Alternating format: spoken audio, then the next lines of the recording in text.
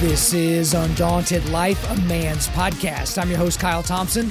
Let's get into it. Welcome back to the Forging Table. The mission of Undaunted Life is equipping men to push back darkness with content that forges spiritual, mental, and physical resilience. At the Forging Table, you'll see a group of regular guys forging spiritual resilience by digging into God's Word, and we're welcoming all of you to come along on that journey with us. That's Zach, that's Eric, that's Matt. And guys, we're fueled up on Jesus chicken right now, and for all of you Gentiles out there, that's Chick-fil-A. We just had a bunch of Chick-fil-A. Now we're about to get into literally one of my favorite chapters of any book in the entire Bible, and that's Nehemiah 4.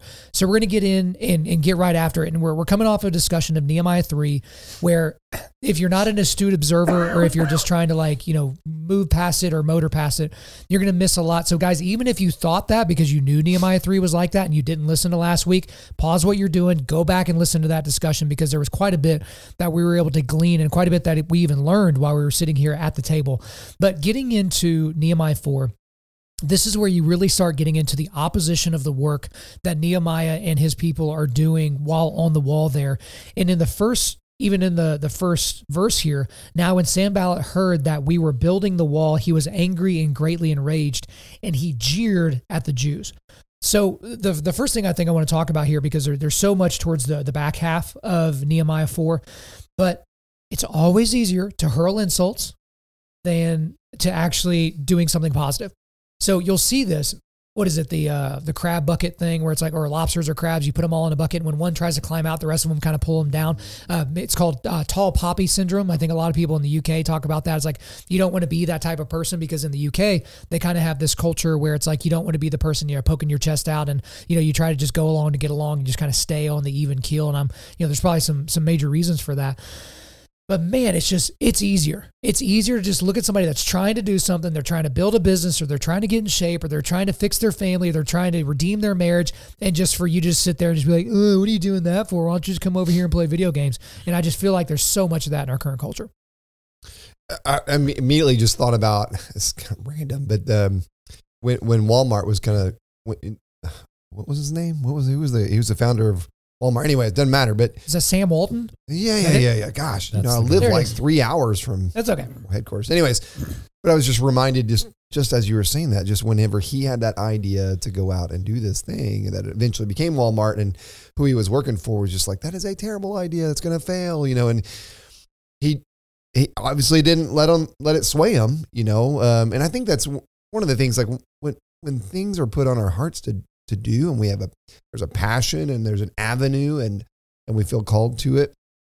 But we have to stay the course. I mean, it doesn't matter. There will be opposition, and people are going to come at you from all angles when they either don't understand it, or they don't agree with it, or they just think it's going to be a complete failure. But I feel like where it starts really is, do we have a passion?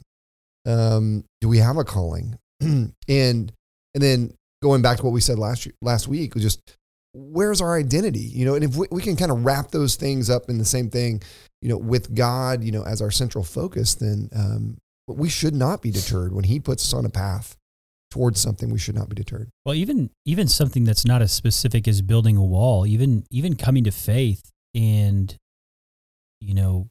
putting to death our old self, a lot of times that can bring mockery and jeers from even people you would consider your friends. And obviously there's no evidence that Sanballat knew Nehemiah. I don't think that he did, because Nehemiah had never been to Jerusalem. But like, even people who are supposed to be your friends, when you make a decision like, okay, I am done with my old self, I'm killing my sin, I am pursuing Christ, you can get jeered and mocked by people who you thought had your best interests at heart. And so then you find yourself in a position like that.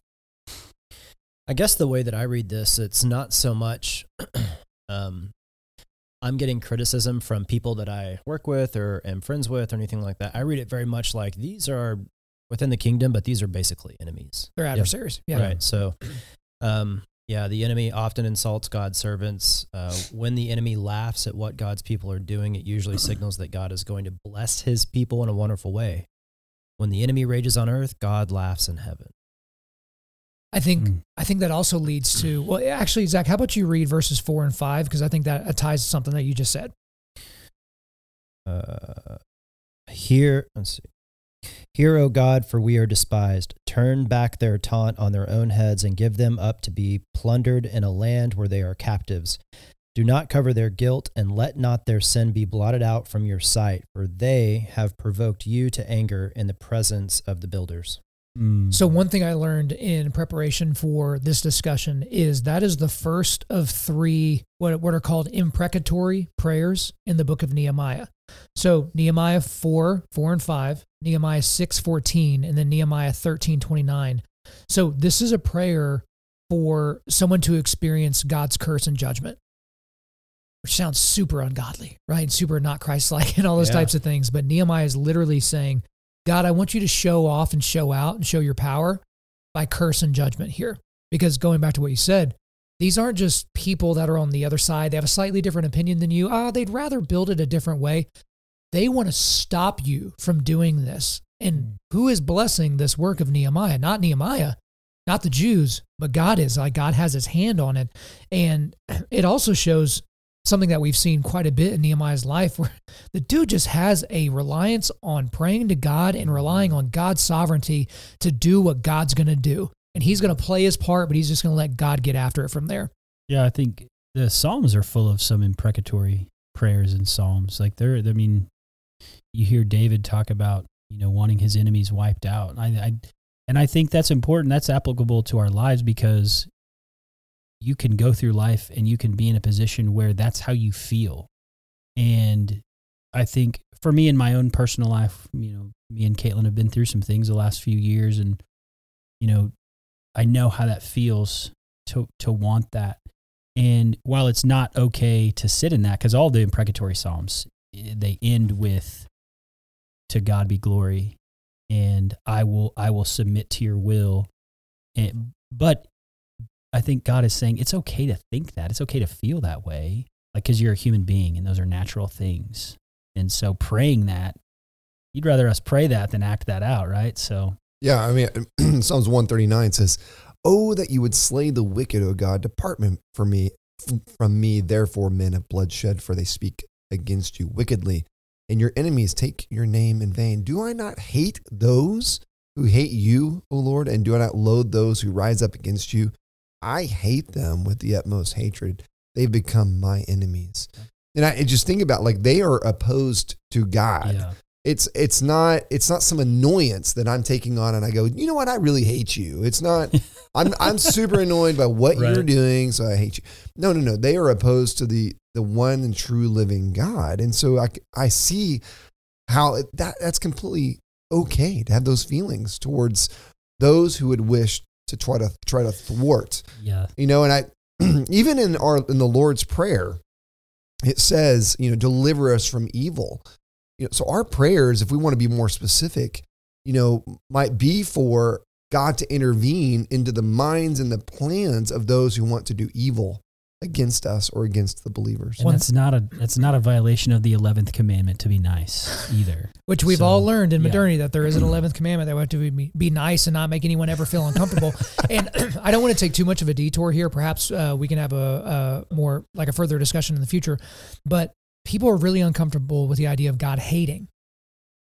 And you get people that say, well, God obviously hates sin. So no, God hates sinners. That's who he hates. That's why he can't have them in his presence. And people are like, oh, well, they're not sinners. They're just people that sin. It's like, you know what we call those people? Sinners, you moron. Like that's what you do. Like if you murder someone, you are a murderer. You didn't murder someone before. You are a murderer. That is who you are. And that is how you will be defined as a person. That's where you will find your identity. Unless you are covered by the blood of the Lamb, and then your identity is now in Christ. And so I think it's very, very important for us. Ooh, you look uncomfortable over there, new guy. But like the thing about it is like you have to hate evil. That's why when I say we're equipping men to push back darkness, I don't dislike abortion. I don't think it's an unfortunate result of the fall. I think it's evil, and I hate it, and I want it to stop. And I'm going to do what I can to stop it. Everything short of sin to stop that. Because if we are to be like God, we are to hate evil in a similar way to him as far as our brains can understand it. You don't look super convinced, Zach Todd, so hop in. What do you think?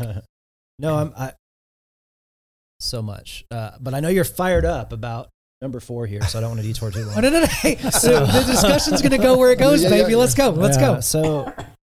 So the first question that I would throw back, because I could hear people asking, is how do you reconcile everything that was just said with then Jesus commanding, love your enemies, right? There's some contention, conceivably in those two things. One thing I'll say from a personal perspective is when I did give my life to Christ and I felt like I had a new heart and new spirit, and this is kind of the way I describe it to my son, my orientation changed internally first towards righteousness and towards hating things that we see in the world. So like when I think about what I see in media, what I used to consume versus how I think about it now, I can just look back and see this progression started, and now it's progressed so far that it's like the start of your sanctification. Yes, and it's like new spirit, right? But to your point, how do you reconcile this discussion? Because we are to hate evil and all of that. And we just got through hearing him throw down the gauntlet and say all sorts of things, but then we have Jesus come on the scene and say you should love your enemies. What my mind goes to is we should hate evil, but it's God's responsibility to hand down whatever the consequences are going to be. But then we just got through talking about we need to be doing things as well. So this is an open-ended question more than anything. I think that's exactly right. I think God hates sinners and sin. We are not called to be God, and we are called to speak truth into darkness, but we are called to hate evil. And I would even go as far as to say, you don't just want abortion to end, you want it eradicated. Right. And I think if you value the Imago Dei in everybody, you want abortion eradicated, but you also want salvation for the mother who aborts her child. And you want salvation for the doctor who performs the abortion as a mercenary who's just a murderer for hire. You can hate those things, but still want salvation for that person. Same as people who do evil to you, and I think Joby's book where he talks about the dad whose son is killed. Yeah. Anything is possible. Anything. Yeah. He adopts that kid as his son, and like what? Yeah, I'm still getting my head around that. I literally just got chills as you described it. That story is just crazy. That's hard, but to your point, it's not our job to hate. It's our job to extend the same grace that is extended to us, and to point people to want to be covered by the same blood that we are covered by. Well, and Matt, real quick to that point, when I do my abortion talk, I talk about how abortion is not a law issue, it's a gospel issue. Because if you have Christ, you're not going to want to kill your children. And so that's a pretty easy thing to go on from there. And for anyone that doesn't know, the reference that Matt made in the book, Anything is Possible by Joby Martin that he just released this year, he talks about a guy whose son was murdered, and this father adopted his son's murderer while his son's murderer was in prison. I mean, like literally, I just got chills again, just even thinking about that story. You got to go read the book to really get all the detail, because it's just absolutely astonishing. But Zach, back to your point, don't lose your point, Eric, because I want you to hop in here. The thing is certain people read the Gospels a certain way, and they pull out the things that most align with their personality. Okay. So some people are more grace driven, more grace wired. And so they focus in on the parts where Jesus was super graceful with people. And then you have aggressive, like crazy people like me that I'm very, very attracted to the times when Jesus was calling out people's sin, right? Because I'm more William Farrell than I am anybody else. And so it's like, I love him clearing the temple. And I'm so glad that I learned that he did that twice, once at the beginning of his ministry and once at the end. But the reality is when you read the Gospels and you read about lamb and lion, you read about grace and truth, you read about it all there, you have to understand that when Jesus was pointing out people's sin, he wasn't doing it to make it more convenient for them to recognize it. He was doing it because he hated it, because he hated the sin that was in their lives. That's why he wanted them to stop. And then he said, oh, hey, by the way, I can help you with that. I've got this. I'm going to pay attention over the next few years, because you're going to see some stuff happen, and I'm going to be your way. I'm going to be your propitiation, the payment in full for your sin, to where you can be in the presence of God someday. And it's because of God's hatred of sin that he gave the ultimate grace and the ultimate love of the sacrifice of his son, which is why when Jesus addressed sinners, he always addressed their sin first before he gave them a way out and said, go and sin no more, or I can so fix that you, or nothing those worse may types of happen things. to you. Yeah. So that's kind of the thing is, so I have to watch my personality just like other people do, because, the grace stuff is really, really easy and we love getting grace, but it's like, it is attached in both ways. So go ahead and hop in. Yeah. So I think it starts with what we think about ourselves too, right? So, and that kind of guards against us being holier than thou and looking at us versus them. I mean, what's the problem with the world? I don't know who it was that said that, but said, I am, I'm the problem. It's because that sin nature lives in me. And I, just like Paul, he said, I do the things I don't want to do. Like, what in the world am I doing? He was struggling with the temptations to pull him away from what God had called him to do, and recognizing the things in himself that he just absolutely hated, which was sin that just really wanted to rear its head consistently. So I think it starts there. That I think that safeguards us a little bit. But the reality is that, all of us like sheep have gone astray. We're all running away from God in our natural state. And it's only by his grace that we come back, so you're right. I mean, I think you guys are in many ways both right. And I'm having discussions with my oldest son. We're talking about a book called Do Hard Things by Alex Harris. Alex and Brett Harris came out several years ago. And I'm like, what are some hard things that we can be doing? And we're talking about a specific, like one or two things. And, he said, it's hard to want to share the gospel. So we talked that through, and it was a great discussion. But I was like, well, is it hard then to stand up against LGBTQ at school when everybody wants to commend that latest person that has come out or that has identified as a certain way? And he's like, yes. I mean, that's super awkward. Like, what do I do? And so it's a great opportunity for us to talk about. We can call that wrong. And it is wrong. We don't need to agree with it. We don't need to affirm it, but it doesn't mean that we can't be loving towards that person. Now, you may not be going to be best friends with that person. You should not be, but it doesn't mean that God has stopped loving them. It doesn't mean that you shouldn't be loving towards them. Well, so here Nehemiah calls out not sin against himself. He calls out the sin of these guys against God. How gracious and loving is our God that he could have snapped his fingers and killed all of them. But you see just one verse later, they're still doing things. They're still alive. And I think back to the R.C. Sproul. I'm sure everybody's seen that. What's wrong with you people? That came from a discussion where somebody asked a question. Why was the punishment for the original sin so harsh? And he said, Are you kidding me? Like, this guy and this girl who the God of the universe, all-powerful God of the universe, created out of dust, disobeyed him. He had every right to snap his fingers and just kill them. Let them be part of the redemptive story and let them live. And that is amazing to me that, he's calling for, God to act, and God still, he hears that, but what a gracious and loving Father we serve, that he's going to still let them live. Right. And guys, if you're watching the clock, yeps, it took us 20 minutes to do the first 5 verses. We're going to be going over here, so just deal with it. Buckle up and get ready. So Browning, if you can actually see the words on the page there, if you can read 7, 8, and 9, and I'll leave the old guy joke there. So 7, 8, or 9. All right. But when Sanballat and Tobiah and the Arabs and the Ammonites and the Ashdodites heard that the repairing of the walls of Jerusalem was going forward and that the breaches were beginning to be closed, they were very angry. And they all plotted together to come and fight against Jerusalem and cause confusion in it.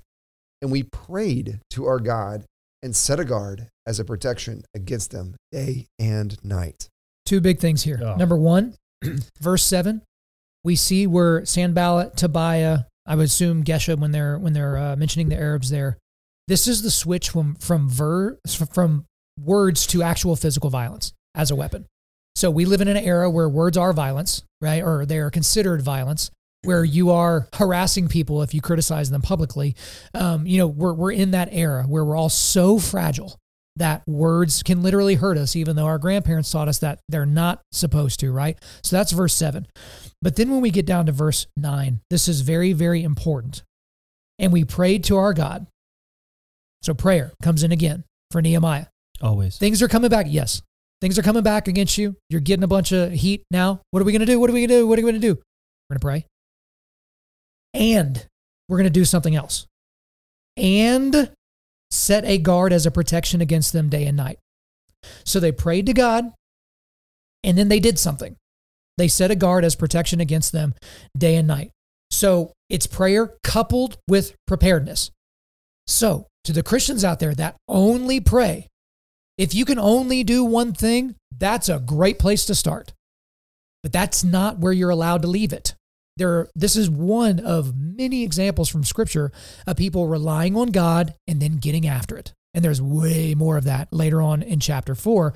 But this is, in a lot of ways, this is a biblical defense of self-defense. So all you morons out there that take Isaiah 2, turning the spears into plowshares and your, swords into pruning hooks and all that kind of stuff, and you think that means when Jesus rebuked Peter in the garden for cutting off the Roman guard's ear, that was him repudiating any self-defense in any scenario for the rest of time, you're an idiot and you're wrong. And there are so many examples of godly people doing things to defend themselves physically. Sorry, I just spit all over the table. I'm getting excited here. But they wanted to defend themselves physically. Why? So that they could continue to do the work of God. And as they were setting up these defenses, going back to a major theme of everything we've talked about with Nehemiah so far, God is blessing their work and blessing their preparedness, blessing Nehemiah's planning and preparedness. This is such a big thing. Again, you could read 7, 8, and 9 and try to rush to the rest of it because it's, all the sexy passages in Nehemiah 4. You cannot miss that. Well, I think too, the Sanballat and Tobiah, they were convicted they had conviction of what they wanted to do too. And I think you can be convicted and be wrong. Conviction isn't a reason to do something. They were so convicted that they were willing to commit treason against the God King Artaxerxes because Nehemiah had the authority. Right. And that attacking that party would have been considered an act of rebellion. So they were so convicted and threatened by what was happening that they were willing, in a sense, to risk their lives to put an end to this thing that was happening that was ordained by God. So conviction isn't what matters. And don't wallow in what somebody's saying. I think we could do it in our own head, right? I mean, in this it says, take every thought captive, right? In this case, the best thing to do is to pray and then commit this to the Lord and then get back to work, right? Which is what they do. And I think anytime that we spend mulling over all of that is just giving a foothold to the enemy. Mm-hmm. And then to Kyle's point, after you've done that, it's go time. And you just need to believe that you've prayed, that you've done what you can, and that God's going to carry you forward. But do not spend time wallowing in something if you're in the middle of it right now, because it will make it worse. Well, and a lot of people love to get ready. Like I've said this a million times on my show. Yes. So they know they're overweight. They know they need to run. Like they want to do the thing that nobody ever wants to do, which is run.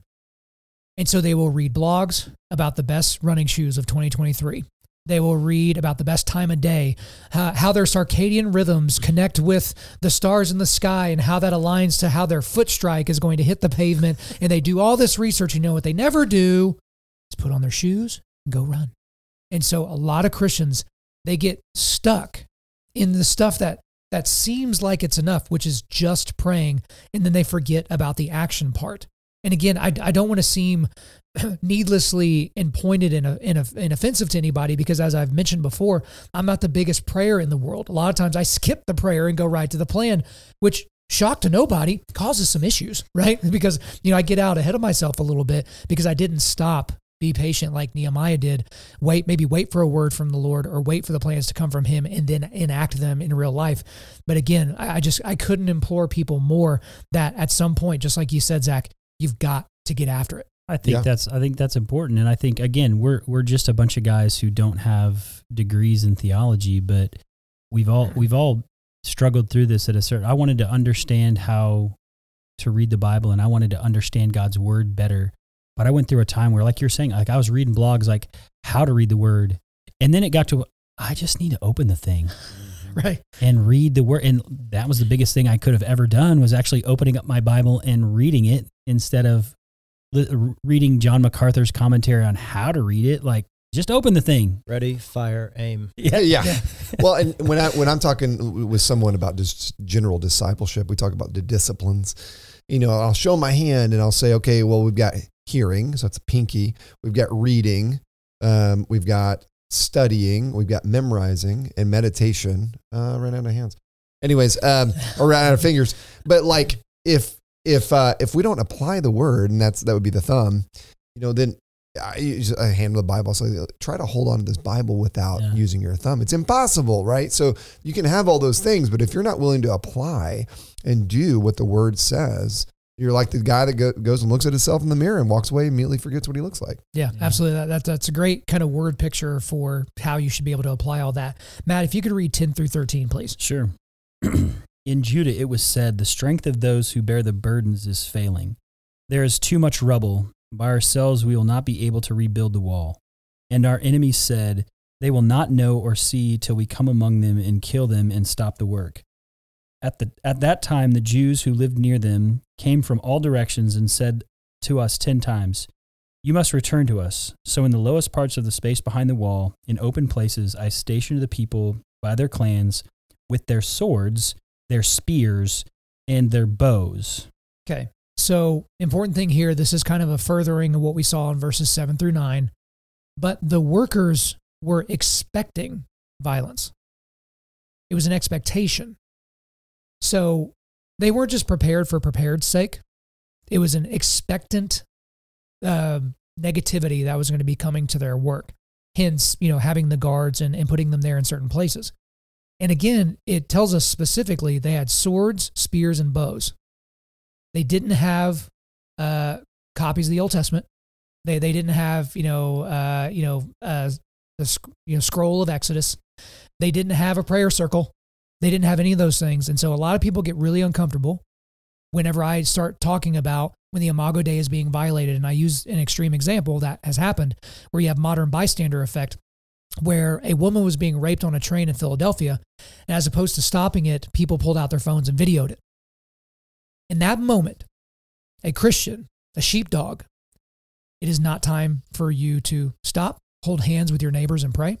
It is not time for a Bible study. It is not time for rebuke with words, standing over them as he is violating this woman and telling him how he's violating the commandments and how he's violating, the true exegesis of sexual immorality and porneia and all that. It's not time for that. It's time for you to physically intercede. And because they were expecting violence and death and bloodshed, they were prepared for it. So this is, again, my call to men in my audience that are not fighters, that aren't aggressive by nature, that don't really like training in those areas, that you may be called upon at some point to use your body and use your training to protect an image bearer of Christ. And I would echo the sentiments of Jordan Peterson that a harmless man is not a good man. He is a worthless man, because the only way that you can be meek, to truly be meek, is to have the capacity for violence, but have it under voluntary control, or the next step, under the control of the Father. So I think that's a very, very important thing to consider here. I think of C.S. Lewis, The Chronicles of Narnia, when I don't remember the character's name, but I think it's a beaver or an otter, and one of the kids is asking him about Aslan, and that lion looks dangerous. And he says he's a good lion. And they say, oh, okay, so he's safe. No, I didn't say he was safe. He's good. And yeah, Jesus is a dangerous lion, but he's good and he's meek. And I think that's what you're saying is we should be dangerous. And I love that picture that he puts in the Chronicles of Narnia. Is like, we should be dangerous, but we should also be controlled. And I've heard read the end of Psalm 2 that you were talking about earlier. It references what Christ is going to be like when he comes back. It's a different picture. Certainly. Yeah. When you look at Revelation, he comes back with his robe dipped in blood, a tattoo on his leg, and a sword in his mouth. Yeah, Revelations 19. That's one of my favorite few verses in the Bible. But this is also a good word picture. I can't remember who originally said it, but for those of you that have daughters in this audience, so I have sons, but for those of you that have daughters, because sons, you should almost teach them how to be a lion. You need to teach them how to be meek, within reason. Also, you need to teach them how to be graceful. That's part of catechizing them in the proper direction. But with daughters, I think it was actually Driscoll that said this, but it's like the daughters in your life, your girls, should only ever see the lamb out of you, but they should know that the lion is ready to go, because that's how they know they will be protected. Because girls have this, I don't understand, obviously, because I'm not one. I haven't identified as one lately is what I mean. But like girls have a sense as to whether or not they are safe or not. They have a different sense about whether or not they are in danger than men do. It's odd, actually. Now, some women are completely aloof, and that kind of leads to some problems for them, but they have a different sense of it. But that sense is heightened when they know they're exposed and not protected. And so these girls will act in certain ways, and that leads to anxiety and all kinds of other things when they know there is no lion around to protect them if something pops off. Plus, you're the blueprint or the reference point that then they're going to look at when they're choosing somebody. There it is. So I think there's a lot of weight there. Got to be thinking about it all the time. Absolutely. Zach, could you read verse 14, please?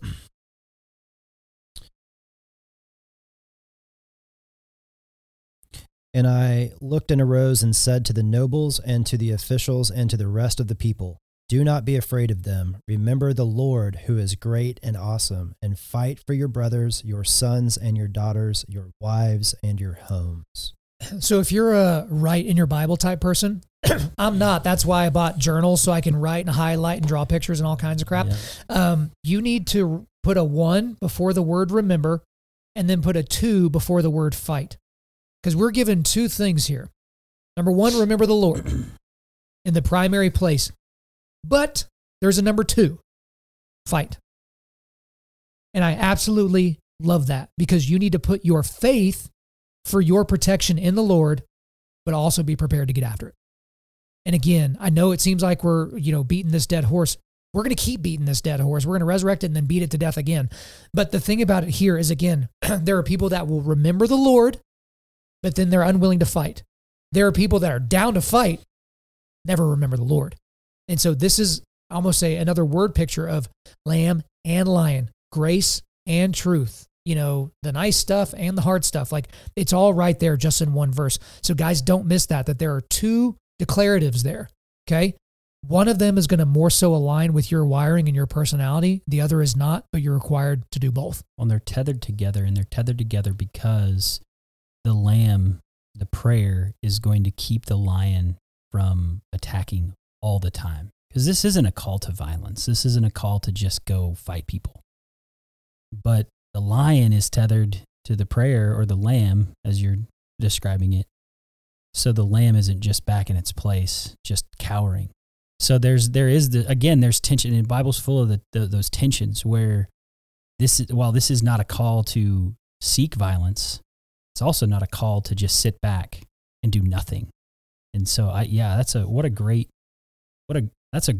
worth the price of admission right there. Yeah. Those couple verses. Well, and this has all been kind of a ramping up, right? It started with just, hey, we show up and these guys are super pissed.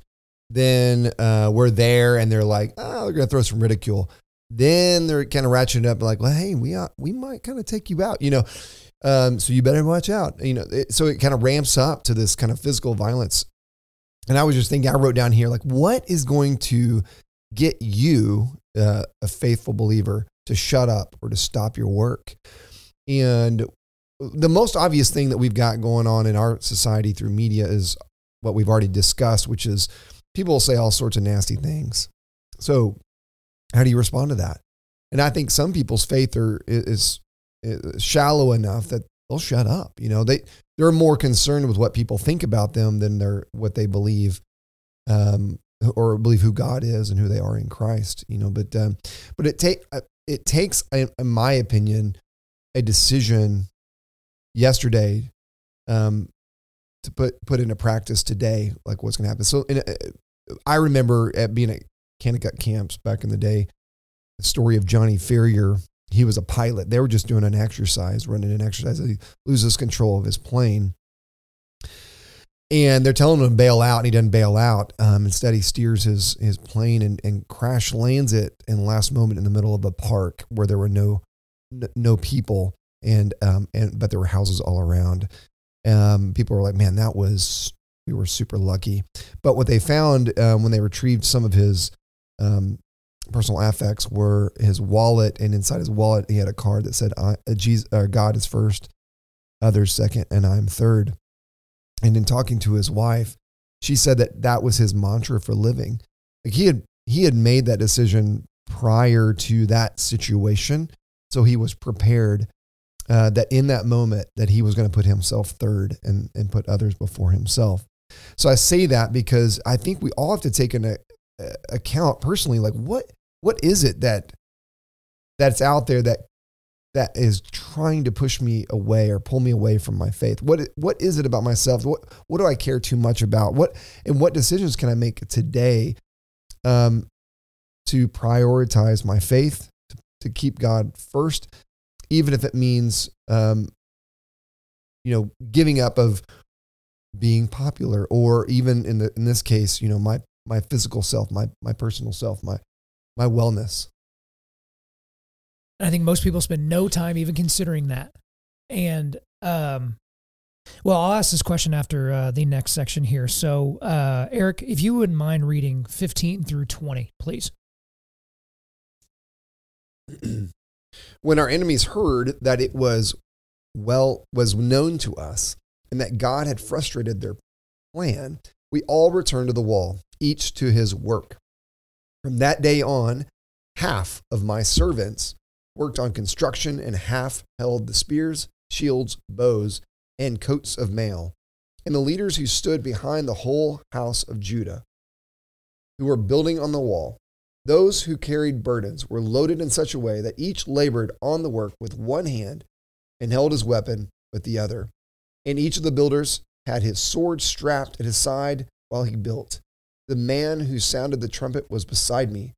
And I said to the nobles and to the officials and to the rest of the people, the work is great and widely spread, and we are separated on the wall, far from one another. In the place where you are, hear the sound of the trumpet, rally to us. There, our God will fight for us. So that is perhaps my favorite section of Nehemiah 15 through 20 for a lot of the reasons that have already been elucidated in our discussion earlier.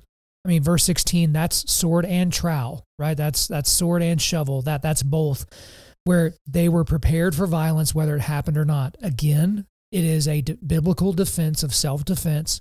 It's a biblical defense of carrying weapons, training in a martial art of some kind, of real one that would actually work in real life.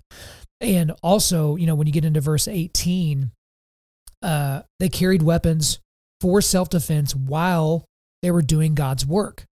And that's very, very important. And again, they were, verse 17, those who carried burdens were loaded in such a way that each labored with the work on one hand and held his weapon in the other. Again, pointing back to foresight, because for anyone that's ever concealed, carried a weapon of any kind, you have to put a little bit of thought into that.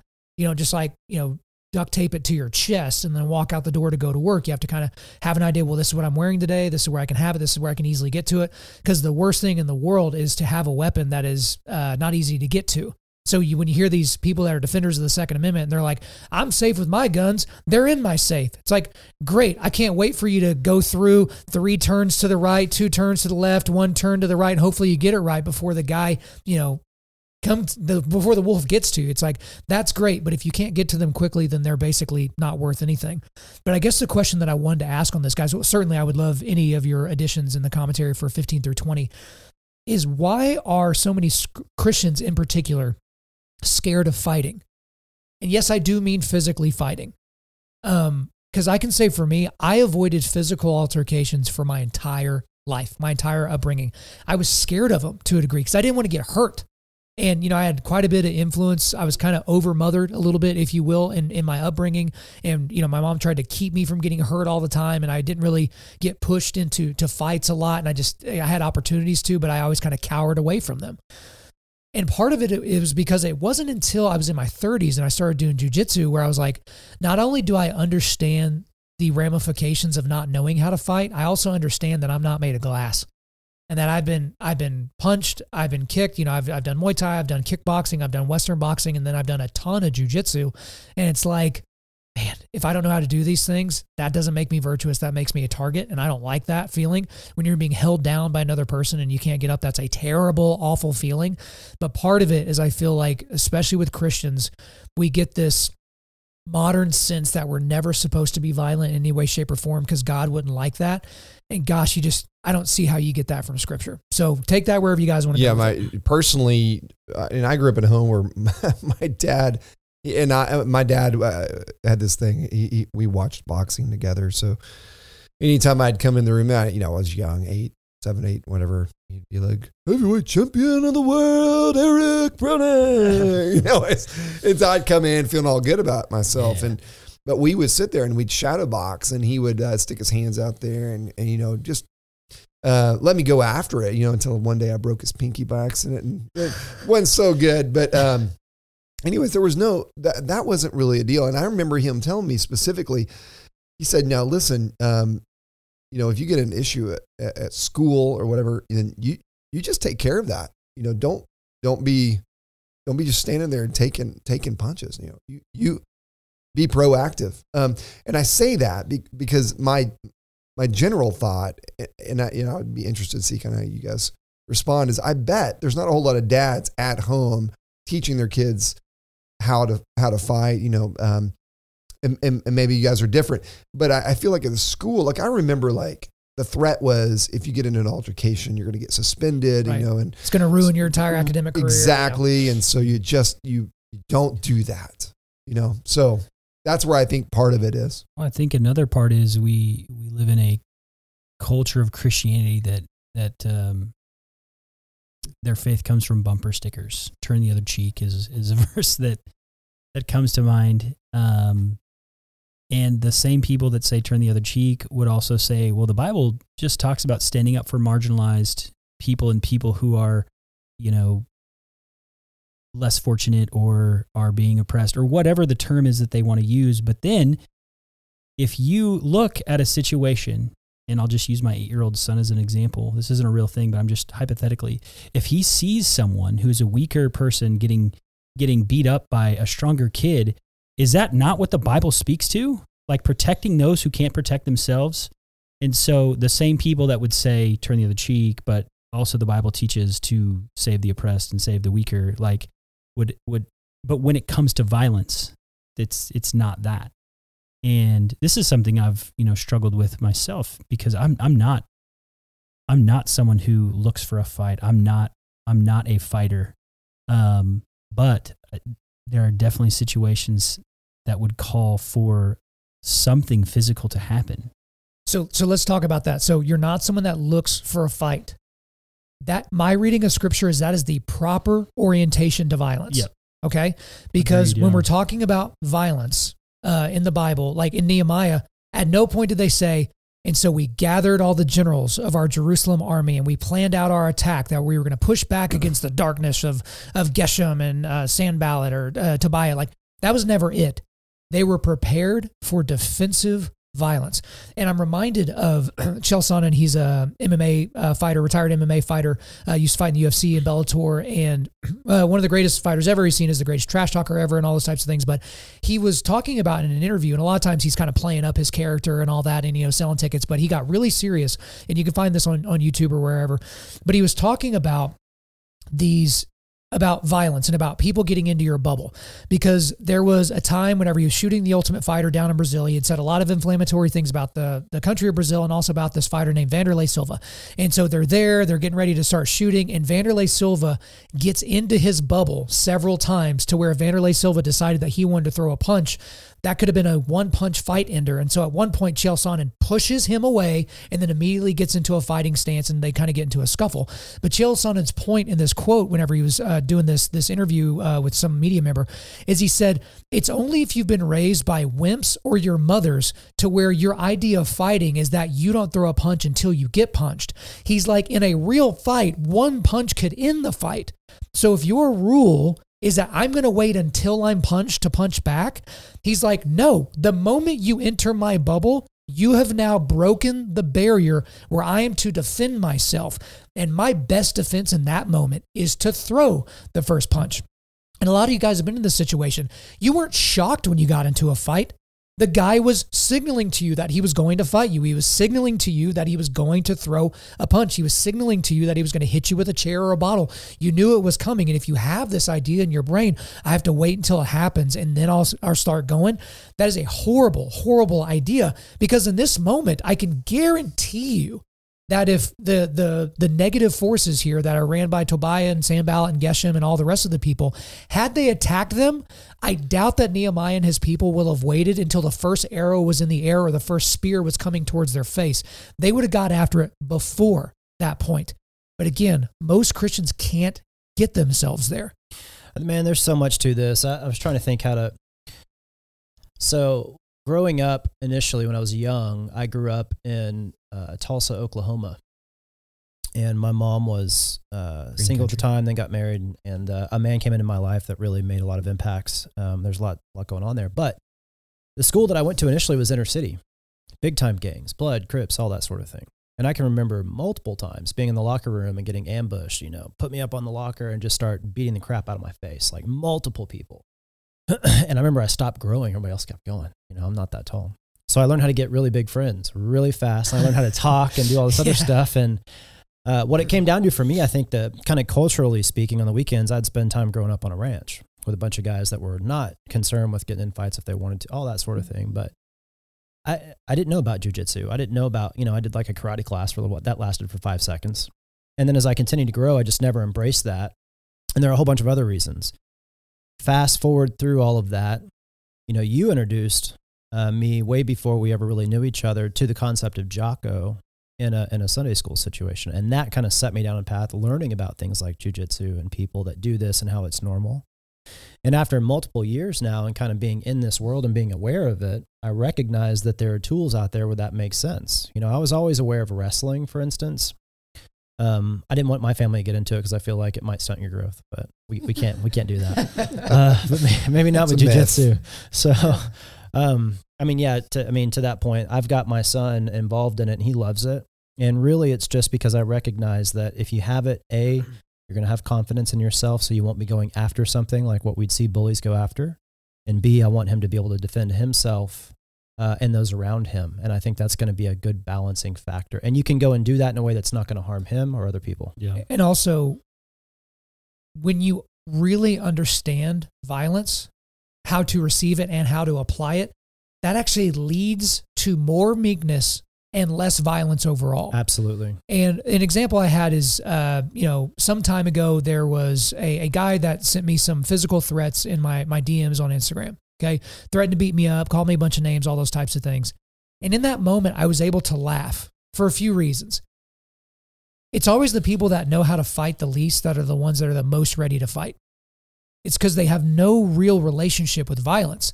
So they're going to go poking their finger in a guy's chest at the bar or at, the grocery store or something like that, not knowing the potential ramifications. Because some guys give you hints.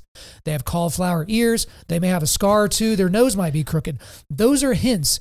That's like, spikes on a porcupine. Don't try to eat me from this angle because it'll be painful for you, right? Those are hints. Stay away. Please get away from me.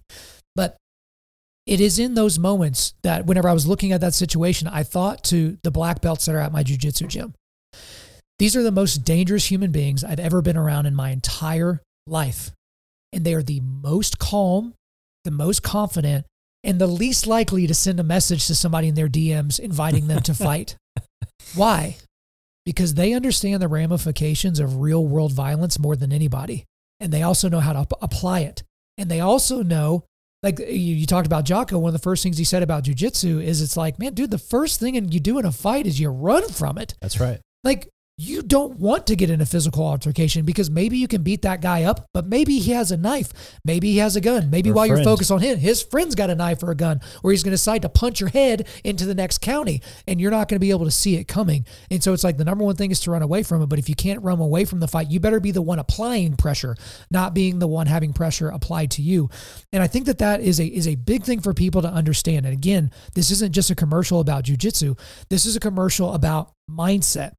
That when you understand real world violence, you will be more meek which leads to a better understanding of Christ and the gospel and meekness in general, but it will also lead to less violence because there are people, I know I'm saying story after story, but I was reminded of this old school wrestling coach, right? Old school wrestling coach. Well, he's in a rough part of town and he's walking out of 7-Eleven and a couple of young thugs are getting in his face and trying to give him trouble. And I've probably said this story before here at the forging table, but he's an old school wrestling coach. So his ears are mangled. He has an ugly face. He's probably a little bit, walking over because he hasn't really fully taken care of his body.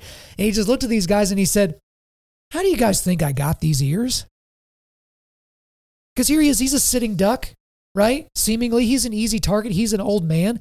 And that one statement, and I'm sure the confidence with which he said it and his chest out, got him to be able to where he could just walk right through those two guys and go on about his business. It's about a mindset and it's about how you carry yourself. I think that that's a point we don't need to diminish here. Yeah, or you pull out your mouth guard. You say, hold on just a moment. Let me, my mouth guard. Yeah. Who was that said that? I can't remember who said that, but it's such a great thing. It's like a rule for life. Carry a mouth guard. As soon as you put it in, somebody wants to fight you. They're like, I don't know if I want that. I'm good. I think one more thing to add to that would just be, I know we spend some time talking about, potential scenarios that you might think about, you might get involved in, but think about scenarios you've actually been involved in. And I'll just give you one quickly. I know we got a lot, but Houston, Texas, we were moving at one point, and Houston's got a lot of things going on. We went to a bad gas station to refill a U-Haul. And I had my soon-to-be wife with me at the time, and there were some guys that started to walk toward the truck as we were getting in, and they started to surround this vehicle and close in. And it was very clear to me that there was some interesting things about to occur. And, when you're in Houston, this is all you see on the newsreel. There's a lot of great things about Houston, but there's a lot of things you got to be careful about. And so we quickly turned on the truck and got out of there. We got into the truck, turned it on, and got out of there. And I didn't have anything around me that I could have utilized if I needed to on my way to get in.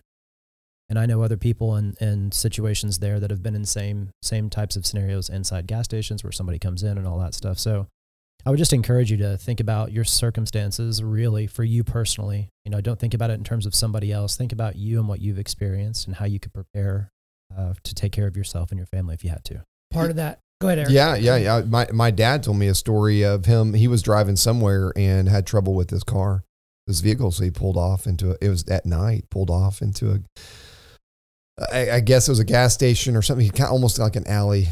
So he's kind of back out of the way so he could work on his car. And he said within just a couple of minutes of him kind of rummaging around to kind of figure out what was going on, he saw some guys pull up in a car and get out of the car and start walking towards him. And he was outnumbered at least 4-1. And he said that was when I was so glad that I was prepared. I reached over my glove compartment. I grabbed my gun and I opened my door and turned towards them and laid that gun on my lap. And those guys saw that gun and they stopped and turned around one by one and left.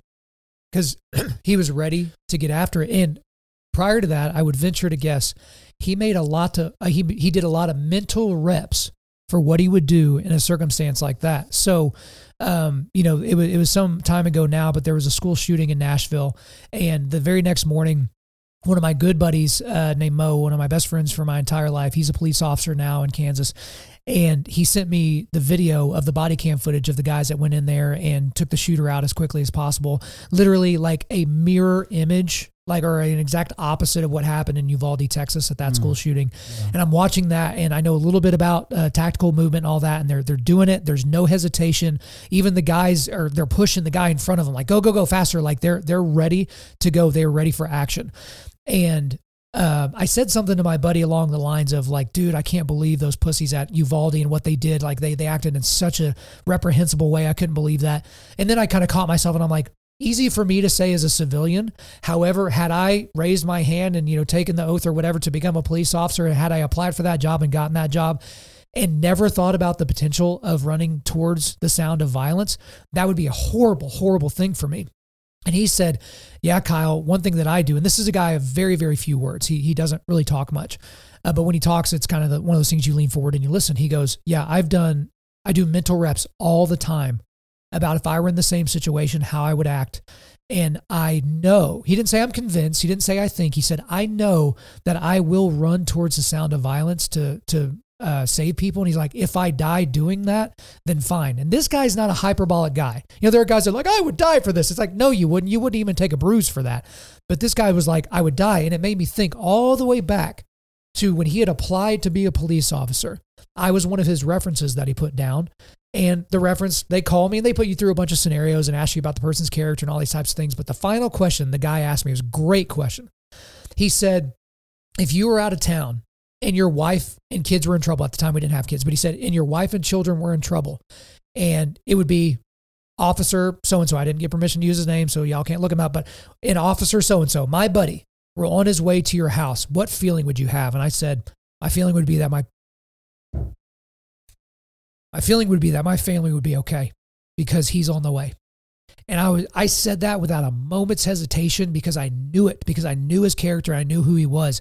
And that is years before he sent me a message saying, I do mental reps knowing that I would run towards violence. It was in him from birth. And even so, even though it was in him from birth, he's still doing the mental reps. Think about what we talked about with sports, the guys that are already great at jumping. Why do they work on their jumping? They're making their sword that's sharp even sharper, right? And so I think that's just an important apologetic for all guys here. It's the mental preparation, because your dad was prepared. You were prepared. My buddy's prepared. I'm prepared. You're prepared for those moments where you might have to enact violence in order to protect image bearers of Christ. I think this also has a non-physical application too. That's all great. And I agree with all of that. But as Christians, we're called to fight spiritually as well. So we should be mentally prepared to jump into the fight wherever that is. And sometimes that's helping a buddy fight for his marriage. Sometimes that's helping a buddy fight off a porn addiction. But it's the same idea. Like, am I going to run towards the fight, or am I going to back off and step away? And we should always be sharpening our sword, as you said, and be willing to jump in the fight, whatever the fight is, whether that's physical or spiritual. We should always be ready to jump in the fight. Matt, you're right. I mean, and there, I can't imagine it being any easier moving forward to be able to decipher truth from non-truth outside of the Bible. Don't get me wrong. With media, with AI, with everything that's coming down the pike, just being able to like navigate that, because there's going to be some really powerful things either said or done or whatever that could be very confusing. So being able to take those thoughts captive, be able to fight for your own mind. Even ourselves. Right. Go to battle with ourselves in our sins and our lusts. So yeah. Here's a note too, and this will tie into both of what you guys are saying. For 4:19 and 20, again, Nehemiah spoke words of encouragement to the people. He reminded them that they were involved in a great work. Reminded them. After all, they were serving a great God and rebuilding the walls of the great city. He also reminded them that they were not working alone. Foxhole. Even though they couldn't see all of their fellow workers on the wall, God was with all of them and would come to their defense. So I think it's important as we're going through these scenarios, what we've talked about is expecting that there's going to be adversity. It's coming. So be prepared. B, don't be alone, and know that you're not alone. And remind yourself that you're here for a purpose, serving a God who understands what's happening. So like when you mention AI, that scares the pants off me. Everything I'm hearing about AI is blowing my mind. Not Allen Iverson. Well, different AI. Yeah, different AI. Way scarier. So, but in all of these circumstances, I just think we have to recognize the world's moving really fast, but God's bigger than all that, and we got to remember it. And the thing with that as well, Zach, is something we haven't mentioned yet was the trumpet. So the trumpeter was very, very close to Nehemiah because Nehemiah liked music. Because he, whenever he felt sad, he wanted to be soothed by the sweet sounds of a trumpet. Some jazz. Yeah. No. Jazz bath. Nehemiah's not a big John Coltrane fan. The reason why was because if danger was coming, they needed, from all their disparate positions on the wall, whether they were working or ready to defend, they all needed to be made aware. And there needed to be a bullhorn of sorts to make them aware that danger is on its way and it's time to go. And again, that goes to a corollary to what you're saying, Matt. there needs to be some spiritual trumpets in your life. There need to be some break in case of fire, break glass in case of fire moments. There need to be some thresholds that once crossed, that is the trumpet going off to whether it's for your own personal accountability or your future sanctification or for the protection of those around you, to where it's like that is your instigation of your actions, right? Like we should all kind of have those moments. So I forget who read last. So Matt, you're closest to me, so you're going to have to. I wanted to just make one more point. Yeah. I think this and is. And then when you're done, read 21 through 23. This is. Actually, I'll read this first because I think that my point is going to go into. So you 21 through 23. Yes, sir. Okay. So we labored at the work, and half of them held the spears from the break of dawn until the stars came out. I also said to the people at that time, let every man and his servant pass the night within Jerusalem, that they may be a guard for us by night and may labor by day. So neither I nor my brothers, nor my servants, nor the men of the guard who followed me, none of us took off our clothes. Each kept his weapon at his right hand. The point I was going to make is we should all take some encouragement. And if there's people listening who, maybe don't feel like there's anybody on their side and maybe they don't know God, like verse 20 or verse 19, he said, our God will fight for us. So we labored at the work and half of them held spears. And I think of someone who doesn't know how to fight, or someone who doesn't have God in their life is going to work backwards, and you're going to see a lot of flailing and a lot of chaos that I don't know what's going on. And the idea of we don't fight for victory, we fight from victory is evidently apparent in these few lines of scripture where God will fight for us. So we labored and we are ready. Not we fight so this will happen. It is God's victorious and God will fight for us. We cannot lose, so we will stand ready. And I lean on God, and God will fight for you, but you can go into that battle with confidence, knowing that you're fighting from a place of victory. We already know the end of the story. These people didn't know the end of the story yet. We can read when Jesus comes back, like we know. I think that can be very encouraging. Yeah, and because of that preparedness, they could set their mind to work, as you just said, in a different way. I was just reminded of Stonewall Jackson's quote. Says, "My religious beliefs teach me to feel as safe in battle as in bed." When he knew that he was doing this work, and he knew that he would be protected, and he knew that because of that, he did not have to live an anxious life. He could set his mind to the work, know that he was prepared, and then just live within God's will.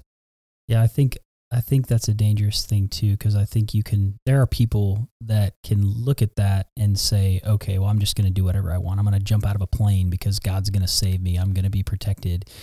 And that's not No. what the Bible is. And I know that's not what you're saying. Within a purpose. You've got to have. Yeah. I think it's okay. Well, read the second line on that. Stonewall Jackson? Yeah, it says, God has fixed the time of my death. I do not concern myself with that. But that's a good point. But to be always ready to, whenever it may overtake me. I have faith in God, and I will stand and I will fight. But if I die, I know where I'm going. That almost brings up to me, I hear Shane lyrics in my head from time to time where it's talking about, but even if they don't, like they're talking about Shadrach, Meshach, and Abednego. Yeah. It's like, hey, God's going to protect us and save us. But even if he doesn't, I'm not bowing down to your idol. Get out of here. I know where my bread's buttered, and it's not by you. Like, get out of here. But part of what all this is kind of circling the drain on is vigilance. I mean, look at how they end chapter 4. The guard followed me. None of us took off our clothes. Each kept his weapon at his right hand. They were vigilant. They were ready. They were always ready. They were always ready for what could potentially befall them, not because they didn't have faith in God, but because of their faith in God, it pushed them to action. In verse 15 through 23, again, to go back to this, it's a full-throated biblical defense of self-defense, but it's also a defense of preparedness and vigilance.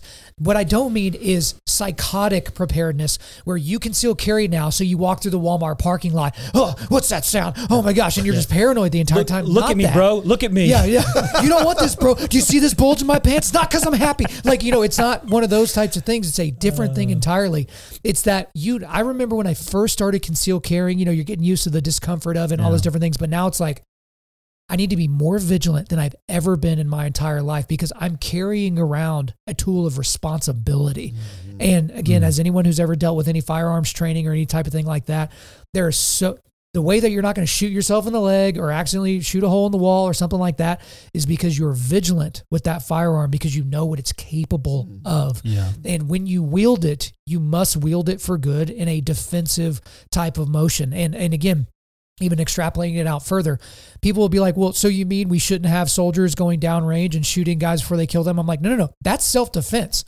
Like when my buddies that were SEALs were going in and not, blowing doors off hinges in the middle of the night and shooting bad guys in the face, that was because if they didn't do that, they may be at the mercy of their bombs or their rockets or their bullets within a few hours. No. So that was them performing self-defense. Yeah, go back to the bows. You don't use bows in hand-to-hand combat. They weren't waiting. They weren't saying we're going to wait for you to get to us. They were okay, if there's a threat and this is going to go down, we've got bows to shoot, to fire, not to block. Right. You're not using a bow to block.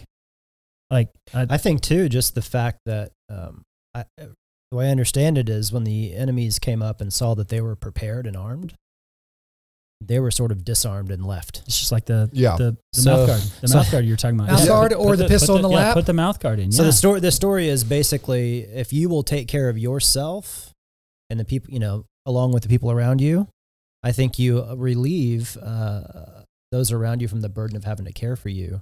And it just goes so far to I think, trying to think of the right word, just to make sure that the enemy's not coming after you. You're prepared. You're showing you're ready. Yeah. Here we go. If you're not convicted by this, and I on just full transparency, and I think I said this in our text thread, like this has been a very encouraging study, but this has also been a very convicting study. And if verse 23 doesn't convict you, then I don't know that you're reading the Bible right. Like, because they were vigilant and they all had their weapon ready to go. They were all ready at all times. And part of that vigilance, the vigilance starts way before the weapon can even be used. And when you study people that, so I've listened to some interviews before, I'm trying to remember the details to describe it as accurately as possible, but these people that used to be armed robbers, and they would describe how they would pick their targets. And so they were like, so the easiest thing is women that are alone. That's the easiest thing whatsoever, right? But then it was guys that were smaller and or distracted.